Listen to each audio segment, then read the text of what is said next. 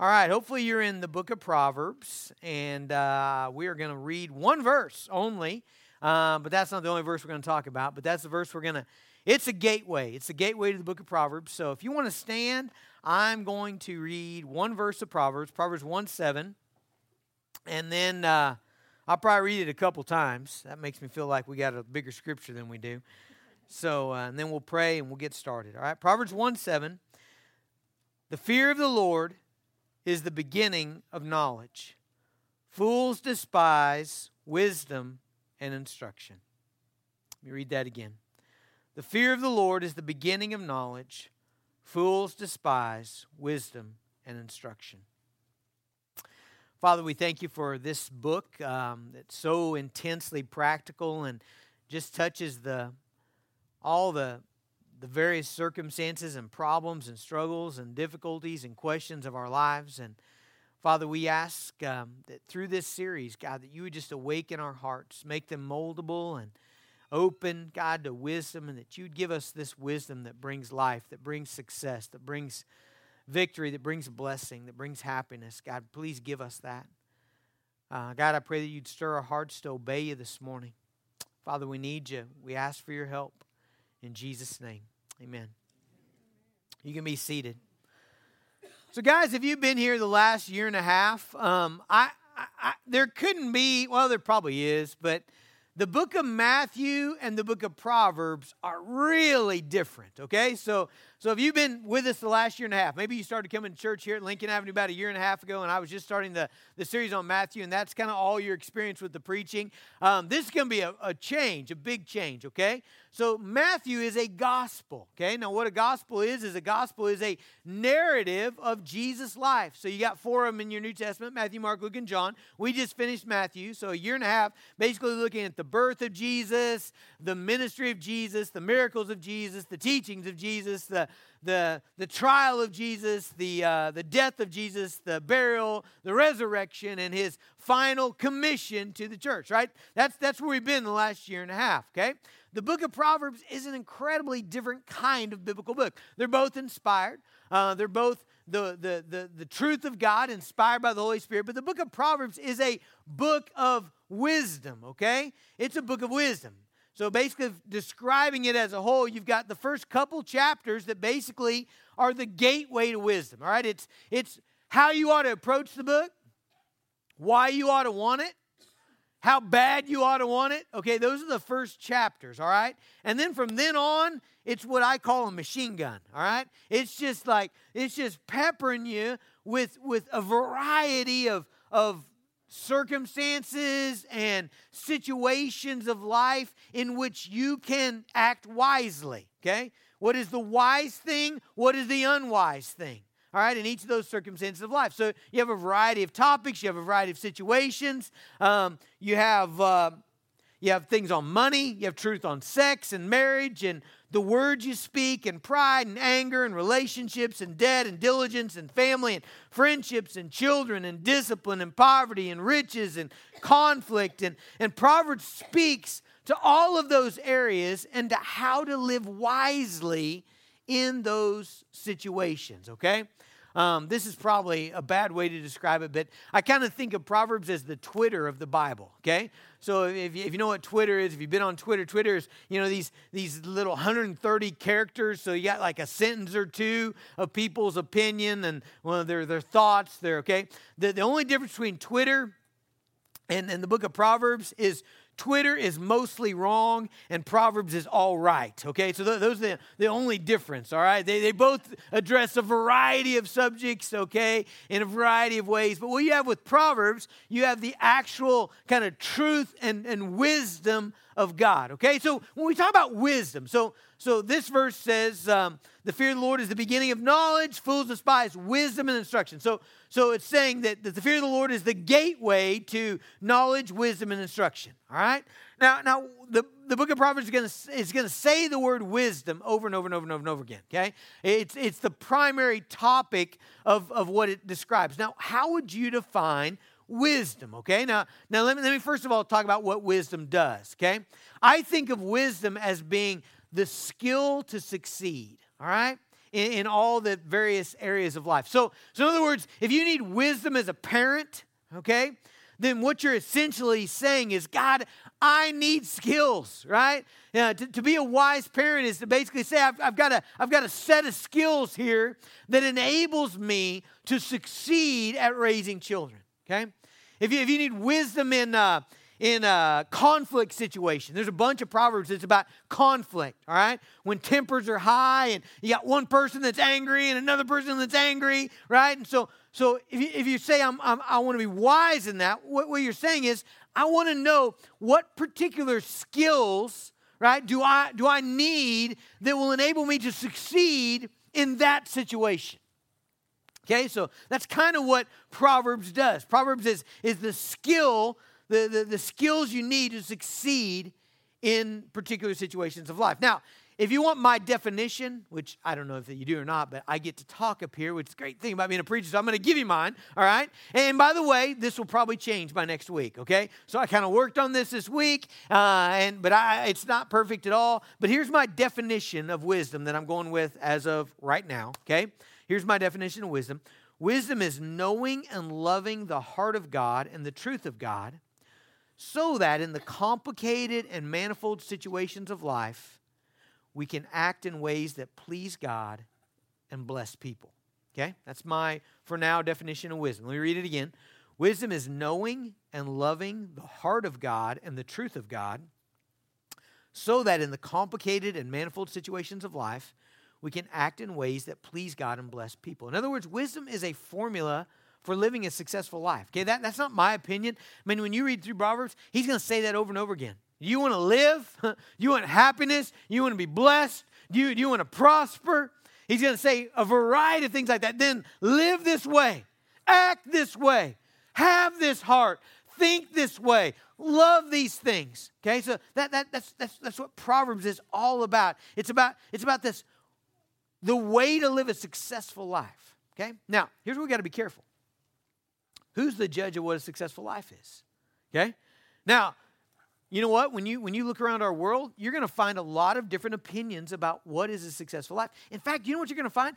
You're going to find actually a whole other category of wisdom that is not in the book of Proverbs, okay? You're going to find a whole other category of skills and ways to live that is not at all in the book of Proverbs. Let me give you the proof of that, okay? So in James, which, by the way, James is the New Testament book that is very much the equivalent of Proverbs in the Old Testament. In James, you have this paragraph, okay? So James says this. He says in verse 13, he talks about the meekness of wisdom. And then in verse 14, he says, but if you have bitter jealousy and selfish ambition in your hearts, do not boast and be false to the truth. This is not the wisdom that comes down from above, but is earthly, unspiritual, and demonic. Whoa. Did you hear that? James is saying there's a type of wisdom that is earthly, okay? In other words, it comes from our selfish desires. It comes from our flesh. There's a type of wisdom that's unspiritual. There's a type of wisdom that's actually demonic, right? So there's a way of thinking about life. There's a way of thinking about parenting and relationships and conflict and money and pride. There's a way of thinking about all that the world's going to say, man, that is wise. But James says, no, that is demonic. Right? So there's actually, we got to be careful, because when you talk about a successful life, well, it depends on who are you asking about what success is. Let me give you the most radical example I could think of, okay? Hugh Hefner, all right? Now, in many ways, the world says Hugh Hefner lived a successful life, okay? Let me tell you why. Hugh Hefner had these skills to make money. That guy did. You can't argue with that. There's not any way you can argue with that. That guy had the skills to make money. Developed the whole magazine, the Playboy Enterprise Industry magazine. He had the skills to make money. He had the skills to build things, right? Build companies, build mansions. He had the skills to be famous, right? Almost everybody knows who he is. Almost everybody knows his business, all right? He had the skills to surround himself with beauty. He had the skills to somehow attract and appeal to people, to use them for his own purposes. I mean, this guy had skills, but I can't imagine a man who failed bigger at life than he did. Like when I read the book of Proverbs, when I read my Bible, Hugh Hefner failed at almost every, I guess I can't speak for every, but everything I can see, he failed at life, monumentally, colossally, right? And yet he had a type of wisdom. Does that make sense? And so we have to be careful about when we think about what is success, all right? Now, how are we defining our definition of success? Well, you know what? We are defining it by Jesus, all right? So in Colossians chapter 2, listen what he says. Colossians chapter 2, I'm going to begin reading in verse 2 just to get a run at this. He says that their hearts may be encouraged by being knit together in love to reach all the riches of full assurance and understanding and the knowledge of God's mystery, listen to this, which is Christ, in whom are hidden all the treasures of wisdom and knowledge. Did you hear what he said? He said, in Jesus are hidden, are packed all the treasures of wisdom and knowledge. All right, so Jesus' life is the definition of success. All right, Jesus lived in a way, he approached life in a way, he handled situations in a way that was absolutely a success, and the Father confirms that. Jesus is wise, okay? So that's going to be our definition of successful life, all right? Now, how do we get there, okay? Now, my temptation was just to jump right in, right? I was going to jump right in, and I was just going to pick a topic. That's what we're going to do next week. We'll probably do something having to do with parenting since it's Father's Day next week. But I was just going to jump right in, right? There's a bunch of them. Anger, the words you speak, parenting, marriage, money, laziness. I mean, there's all these topics in Proverbs that we're going to cover over the next 2 months. So my temptation was to jump right in. But if we jump right in, without the foundation, without the door, it won't do us any good, okay? Here's why I know. It's not just hearing wise things that makes you wise. Would you believe that there are people in this world who are cratering their life? They are destroying their lives, and yet they have heard true things over and over and over and over and over and over and over and over and over again. Absolutely. What's wrong? Like, why would somebody keep destroying their life, keep making horrible decisions, keep making unwise practices, keep doing unwise things when they're told better, when they're instructed? And why would they do that? Well, because there's a door that you have to go through. Okay, there's an entrance into wisdom, and this is it. Okay, so are you ready? This is the doorway. Okay, you can't get to wisdom until you get here. Verse 7, the fear of the Lord is the beginning of knowledge. Fools despise wisdom and instruction. All right, so here's the beginning. The beginning is the fear of the Lord. All right, so in other words, if you don't have the fear of the Lord, you're not going to get to wisdom. Okay, you can hear it, but you're not going to embrace it. It's not going to sink in. You're not going to have it. Okay, so the fear of the Lord is the beginning of wisdom. One of the things that I love about that is that wisdom does not start with me. You know, in America, particularly in our culture, we have this idea that my convictions and my feelings and my thoughts, that they're like somehow, like they matter. Like they're somehow, I guess matter is a wrong word. They're somehow authoritative, you know. It's like, well, I think this about this. Well, that might be completely wrong, you know. It doesn't, all right? It starts with God. It starts with, not just does it start with God, it starts with the fear of God. Wisdom begins with knowing God and fearing Him appropriately. Now, I say fearing Him appropriately because there's a wrong kind of fear and there's a right kind of fear. Okay, now, when we say the fear of God, when the Bible talks about the fear of God, it's actually not talking about the kind of fear of when you approach something evil and dangerous and want to get away from it. It's not that kind of fear. So if I'm at a restaurant and I hear, there's a shooter. I'm at a restaurant with my family and I hear, there's a shooter. There's a, whatever. You know what I'm doing? I'm looking for a way to get away from that guy, right? To get my family away from him, okay? I think that's what most of you would do, right? That's a scary thing. That's a terrifying thing, right? So we would most of us in here would be like, how do I get away from him, okay? There's a few of you that would be like, I've been waiting for this day all my life. Yeah, I know there's a couple of you guys. You got different issues, okay? But most of us, like we're going to be like, how do I get away, right? How do I get my family and get them away? All right, that's not the fear of the Lord. Okay? To fear God is not to be like, His wrath and His justice and I got to get away from it. No, it's not that. The fear of the Lord is more like, this is a great illustration for me, just because I love this. It's more like approaching the Grand Canyon. Okay, now when I approach the Grand Canyon, I get close to that rim, and I get that peak of that 6,000-foot drop to the Colorado River. Okay? I don't want to run away. That's not my reflex, is to be like, I got to get as far away from this as I can. You know what my actual desire is? I want to see it. I want to see it. But I approach cautiously. I approach carefully. I approach with reverence, okay? Reverence in the sense of, dude, we're taking this serious here, all right? In fact, here would be my analogy. I actually, and this literally, I'm going to get low, okay? Now, at the Grand Canyon, I didn't get down on my belly, but I have before. Hannah and I were summiting a 14,000-foot peak in Colorado called Humboldt. And as you go up, Humboldt has a kind of a false summit. It's kind of knife edge that rolls over. It's a false summit. And it's got a place that kind of rolls over. And you can actually get there, and you can look thousands. I don't know, it's a couple 1,000-foot drop down. And there's nothing under you, okay? Now, when we were going up that deal, I saw it. And the first thing I did was told Hannah, I said, whoa, careful, you know. And then you know what I did? I approached. I want to see it, right? And I got closer, and I got down on my knees, okay? And I approached a little further, and I got down on my hands.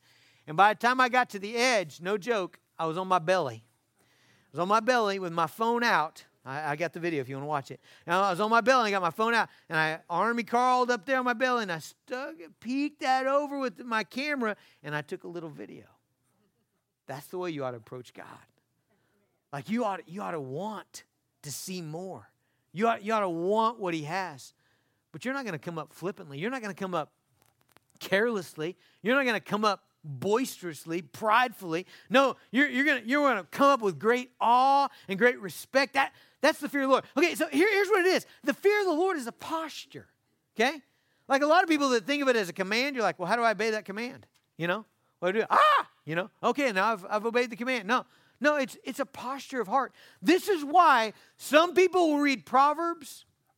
Man, their life will be changed. They will have success in life. Like they'll have success in their parenting, in their marriage, in their relationships, in their, man, it'll be life-changing. Other people will read Proverbs. Nothing. You know the difference? Fear of the Lord. See, the fear of the Lord is the beginning. It's the beginning of knowledge. It's the beginning of wisdom. It's the beginning of instruction. So the fear of the Lord is approaching God in this reverence and awe and wonder, knowing that He's not to be trifled with. He's not to be treated flippantly or carelessly or recklessly. It's the posture that opens you up to the wisdom of God. Now, how do we cultivate the fear of God in our lives? Well, there's really only one way. You got to see Him, okay? You got to see Him. You got to see His bigness. You got to see His glory. You got to see His awesomeness, right? So like when I open up to Isaiah 50:10, it says, "Who among you fears the Lord and obeys the voice of His servant?" Who is it? Who does? Okay? And then listen to the rest of it. "Let him who walks in darkness and has no light trust in the name of the Lord and rely on his God." Okay, now remember in the Bible, the name of the Lord, that's His character. That's who He is. That's His attributes. That's His characteristics. All right, and so the Bible's saying, who is it that fears the Lord? It's the one who trusts in the attributes of God. All right, so here's the way that you would cultivate a fear of God. First of all, you would begin to marvel at who He is. When's the last time you marveled at God? When's the last time you marveled at His love and His grace and His mercy?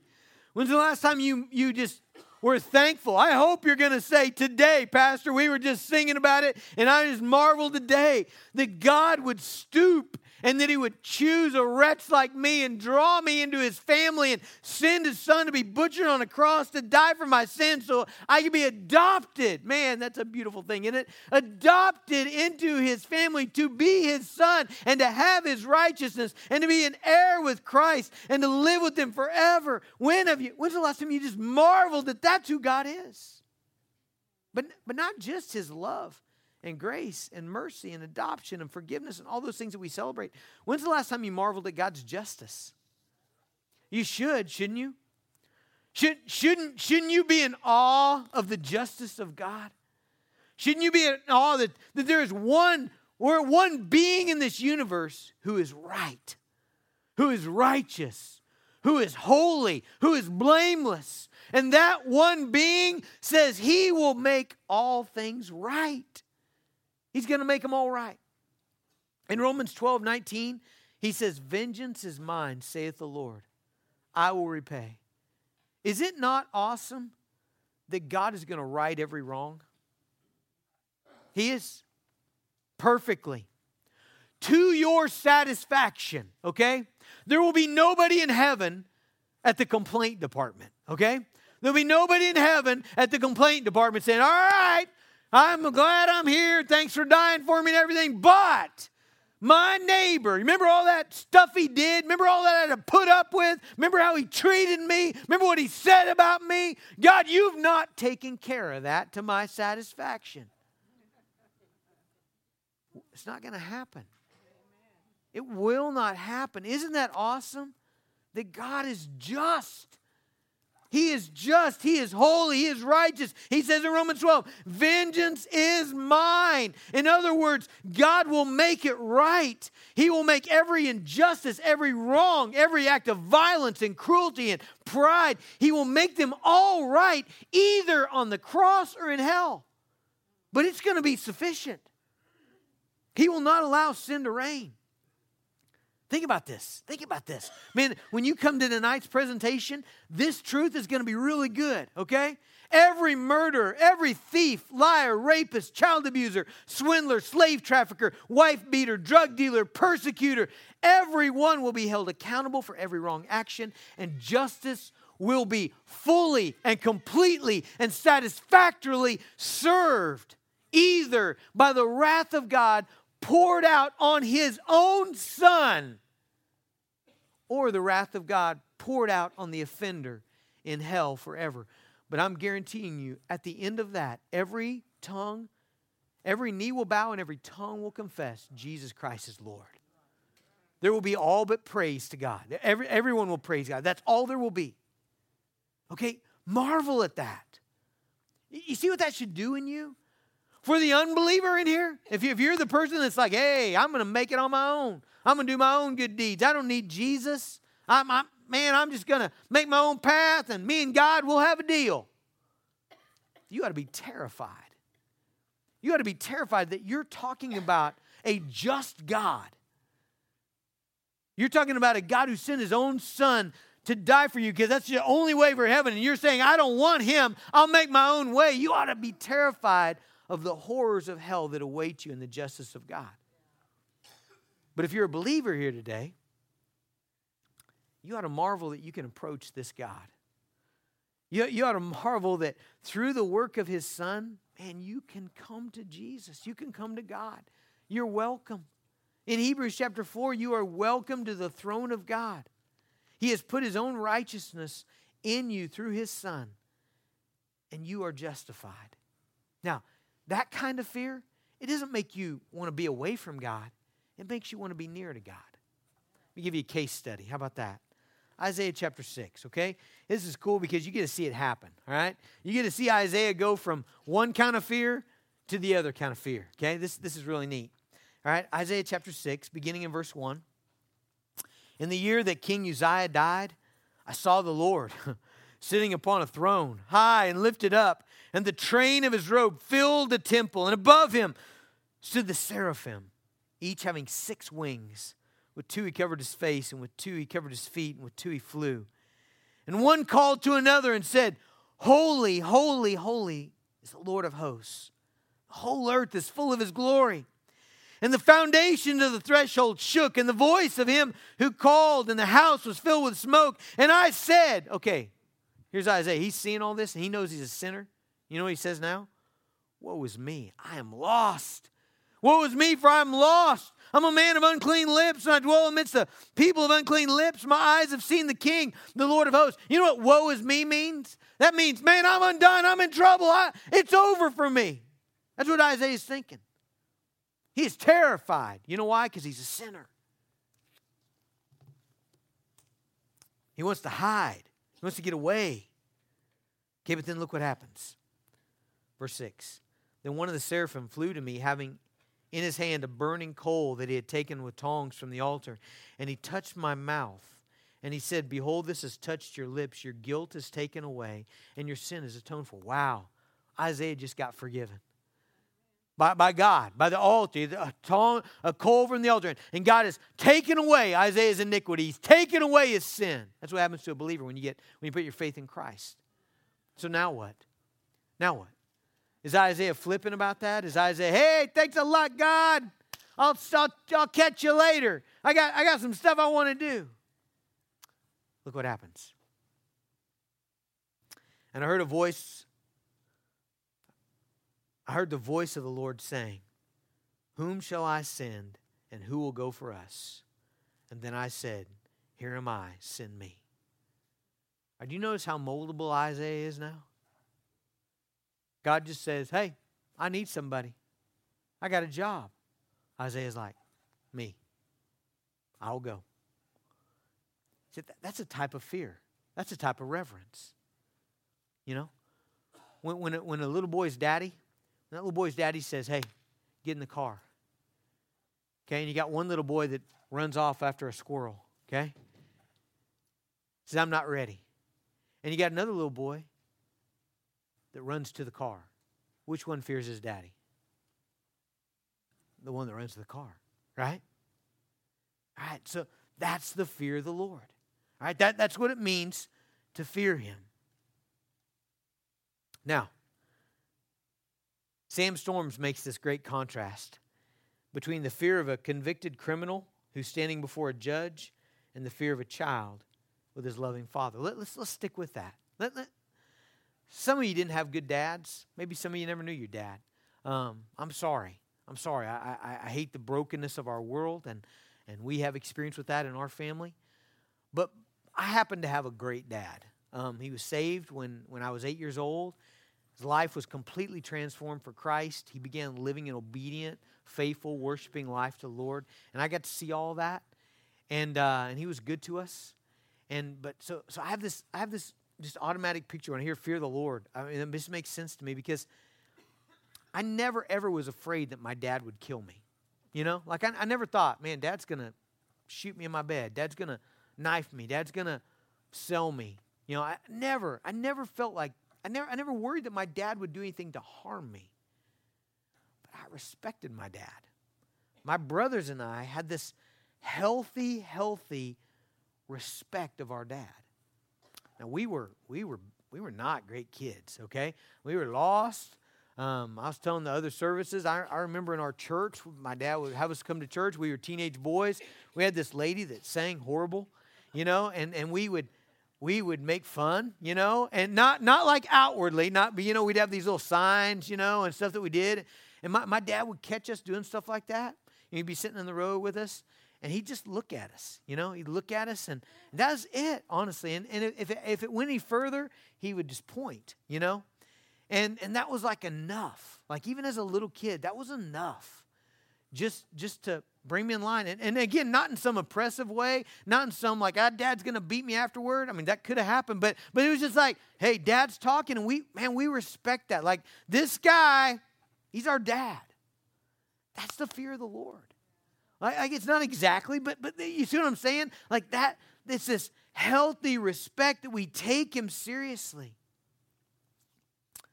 Proverbs chapter 8, verse 13 is an interesting verse. It says, the fear of the Lord is the hatred of evil. So the fear of the Lord is to hate what God hates. And there's an even more interesting verse, I think, in Proverbs 23, verses 17 and 18 that says this. It says, let your heart not envy sinners, but continue in the fear of the Lord all the day. So part of the fear of the Lord is when you look around the world and when you see people disobeying God, and they seem to be prospering. This is Psalm 73, by the way. You look around and you see people disobeying God. You see people not living in accordance with the Scriptures, but they seem to be having a blast, making lots of money, and succeeding. All right? You know what the fear of the Lord does? You don't envy that. You're like, well, why not? Look at the fun they're having. Look at the money they're making. Look at how good that is. Yeah, but I got God here, and he tells me that leads to death, and I believe him. See, that's what the fear of the Lord is. And he says it's the beginning of wisdom. Okay, so what does that mean? That means when you have this healthy fear of God, your heart opens up to receive wisdom. Okay? When you don't fear God, your heart closes. Okay? And it doesn't matter who's talking to you, it doesn't sink in. It's because there's no humility there. There's no openness. There's no moldability. All right? And you end up like Proverbs 28. Okay? Proverbs 28 verse 14 says this. Blessed is the one who fears the Lord always, but whoever hardens his heart will fall into calamity.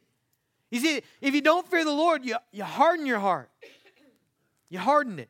And you're not open to the instruction of God. Have you ever watched this happen? For some reason, this is almost more disturbing when it's happening to somebody else than when it's happening to me. Like, I think when it's happening to me, I can do something about it, and I do quickly. But when it's happening to somebody else, like there's just this awkward kind of sadness. But when you've got a little boy, a little girl, and their daddy speaks to them in an authoritative way, and they offer a despising look and take off. There's something, you know what I'm saying about unsettling about that? Like there's something just, and it's not like it's not embarrassing or anything like that. I mean, I've been around enough kids to know it's going to happen to everybody, But there's just something scary about that for the kid. It's just like I almost get a picture in my mind of fast forward 15 years. Oh, if that happens in 15 years, this is a disaster. This is like life and death. This is ruined lives. That's hard-heartedness. All right. So what is he saying here? What are we getting in this first foundational message of Proverbs? What we're getting is that there's a posture of approaching God that opens up your life to correction. Now, opens up your life to wisdom. Now, when that happens, here's the deal. You start wanting it. Okay? You start wanting it. You see, the difference between wisdom and fool is the fool actually doesn't care about wisdom. Okay? Look at the rest of our verse. The fear of the Lord is the beginning of knowledge. Fools despise wisdom and instruction. Would you believe it that there's people that just don't care about wisdom? They don't care. They don't care about truth. They don't care. I can't tell you how many 5th and 6th grade boys, I've been teaching team kids, 5th and 6th grade boys for years now. And I can't tell you how many times that I've sat them down and just like genuinely, I'm almost tearing up in my eyes as I'm talking to them. I'm like, guys, you can't live that way. That way leads to destruction.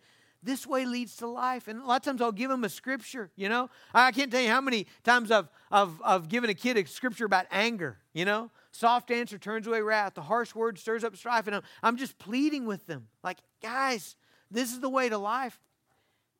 They don't care. I'm not all of them. But what I'm saying is there are people and there are adults that way. I can't tell you how many times I've sat in my office and we're trying to help somebody. And I'm just saying, hey, listen, this way of living leads to destruction. This way of living leads to life. Please, you got to go this way. I'll help you. Our church will help you. They don't care. Not all of them. But again, that's the people he's talking about here. Those whose hearts are closed up. It's like, man, I need some food. I need some help with my electric. I need this or that. But I don't care about this other thing. I just don't care. That's a fool. When your heart opens up to wisdom, you know what happens? You value it. This is one of my favorite little sections in Proverbs. Proverbs 3:13. You ready? Blessed is the one who finds wisdom and the one who gets understanding. For the gain, there's a lot of business words here. There's a lot of profit words here. You ready? The gain from her is better than the gain from silver. Her profit is better than gold. She is more precious than jewels. And then here it is. There's a song about this. And nothing you desire compares with her. Man, nothing you can conjure up in your mind that you might want compares to the benefit to you practically of wisdom. That's how valuable it is. Keep reading there. Next verse, 16. Long life's in her right hand. In her left hand are riches and honor. Her ways are ways of pleasantness, and her paths are paths of peace. Nothing you desire compares. The return you get from knowing God's heart and becoming like Christ, from acting in wisdom, the benefit of of skillfully navigating a marriage conflict, the benefit of skillfully navigating the relationships in your life, the benefit of skillfully navigating how to handle money, how to handle great wealth or poverty, the benefit of skillfully handling those things is incredible. That's what he's saying. Nothing you desire compares to that.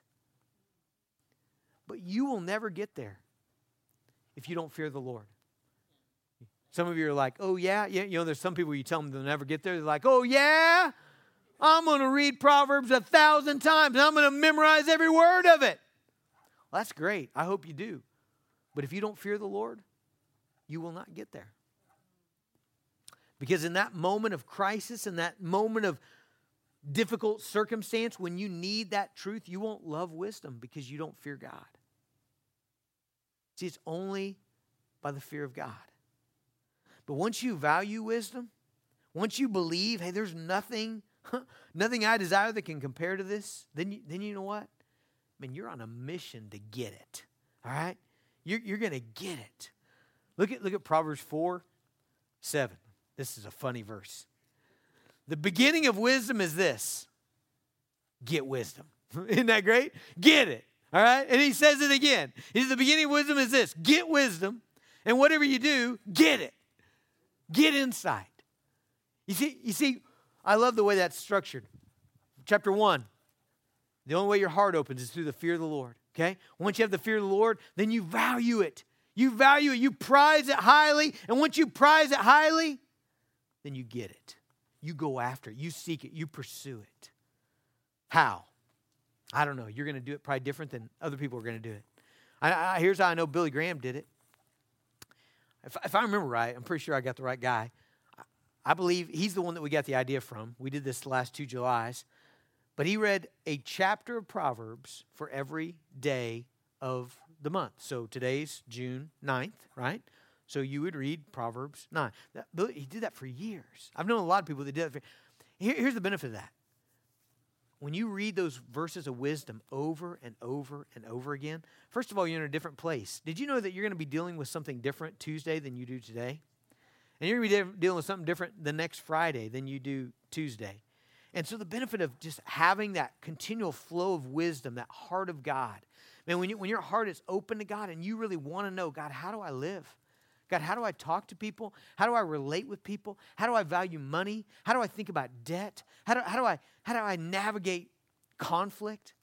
Man, when you embrace the truth of God in that has great fruit. I want you to have it. You should ask for it, by the way. You should saturate your mind with it, and you should ask for it. In James, I told you James was the New Testament equivalent to Proverbs. But in James, it says this about wisdom. If any of you lacks wisdom, let him ask God. Ask him, who gives generously to all without reproach, and it'll be given to him. But let him ask in faith. You see, that's the equivalent of Proverbs 1. The fear of the Lord is the beginning of wisdom. James says, if you don't ask in faith, if you don't come to God in a posture of faith, you see how important it is how you come to God? How you read the Scriptures? God, you won't get it if you come pridefully, if you come just wanting to use God. You know what a lot of folks want? They want answers for their marriage, and they want answers for their parenting, and they want answers for their money, but they don't fear God. It's like, God, just give me an answer. Just tell me what to do here, God, but I am really not in awe of you. You'll never get it. You'll never get there. Because the fear of the Lord is the beginning of instruction, of wisdom. It's going to be a great journey, isn't it? I'm looking forward to these next 2 months. I love it. Let's pray. God, I just thank you for the start of this journey through the book of Proverbs. And God, I pray that we would get wisdom. God, I pray that whatever we do, we'd get it. God, that we would value it and prize it and cherish it more than gold or silver or anything our heart desires. And Father, that we would run hard after the truth that you give. And Father, I pray that you just prepare our hearts for that. God, give us a healthy fear of you. God, that we'd be afraid of running away from you. And that we'd be diligent about running to you. God, please make that happen in us. God, I ask it in Christ's name.